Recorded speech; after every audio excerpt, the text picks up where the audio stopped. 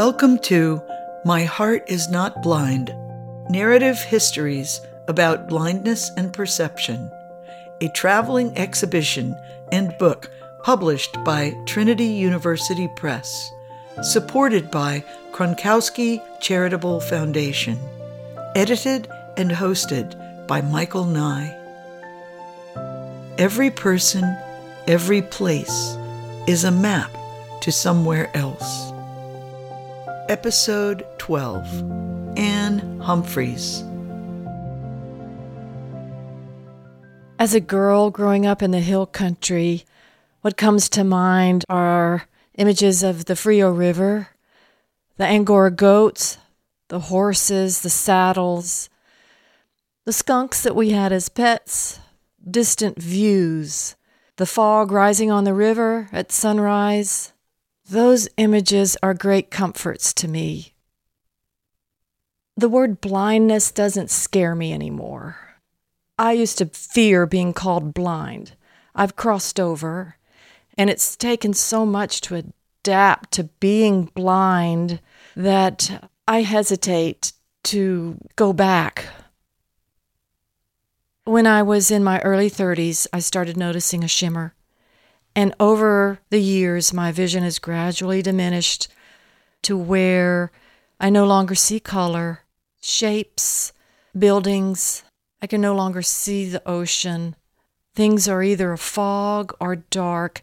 I can perceive the moon if someone guides my eyes.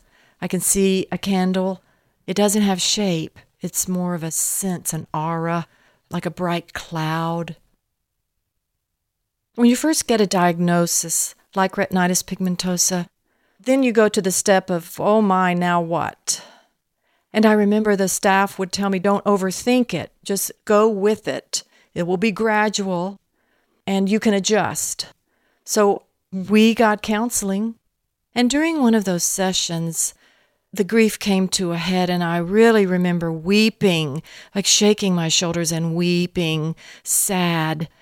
I had to get that out and really release the old life in order to embrace the new life. A sense of touch is much more magnified. It's the sensitivity of your feet to change in pavement, roots, all the different surfaces. Of course, the sense of feeling as you go past space and people, parking meters, trash cans, mailboxes. You sense the flower pot as you go through a street. These days, I don't really care so much what people look like.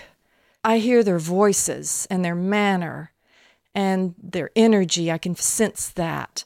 When I was hugging my family, whom I hadn't seen in at least a year, the way my father's back felt, the chest, his muscles, my mom's softness. What I sense about people now is more their sense of compassion, how they reach for my hand. So the physicality of the image isn't necessary to be satisfying and fulfilling.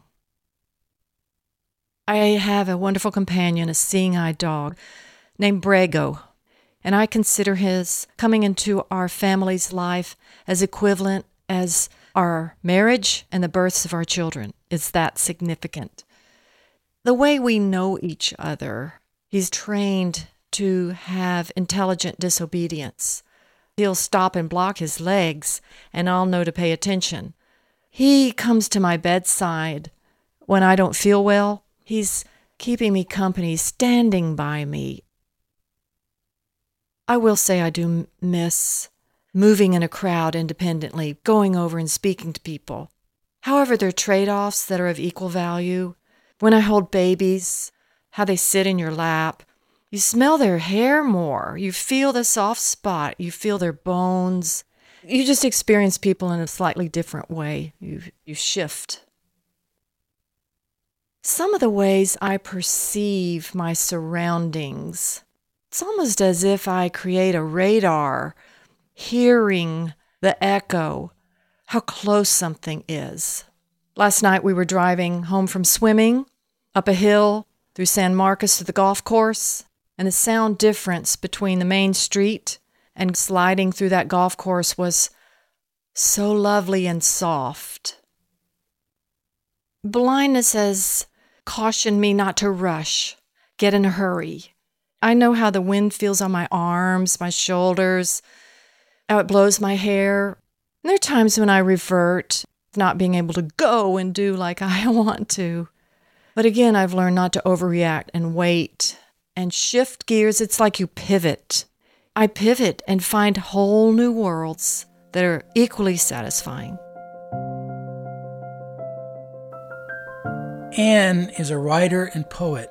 Her voice pulls us inward toward her. It's honest, revelatory of her ability to observe and reflect. For an example, she said, "Last night we were driving home through a golf course. The difference in sound from the busy streets to just sliding through that golf course was so lovely and soft." She talks about her seeing eye dog Brago and said, "I consider his entry into our family life as equivalent to our marriage and the birth of our children. It's that significant." Anne's voice has weight and gravity. She said, "The word blindness doesn't scare me anymore. It's not to be feared. It's not sad. It's not dark. It's not a door that's locked. You go internally. You pivot, adjust, and you adapt. You experience people and places and time in a slightly different way." Join me next week. 2 new episodes will be released. Please subscribe, rate, and review this podcast. There are so many ways, different ways, to experience moments to their fullest. Thank you for listening.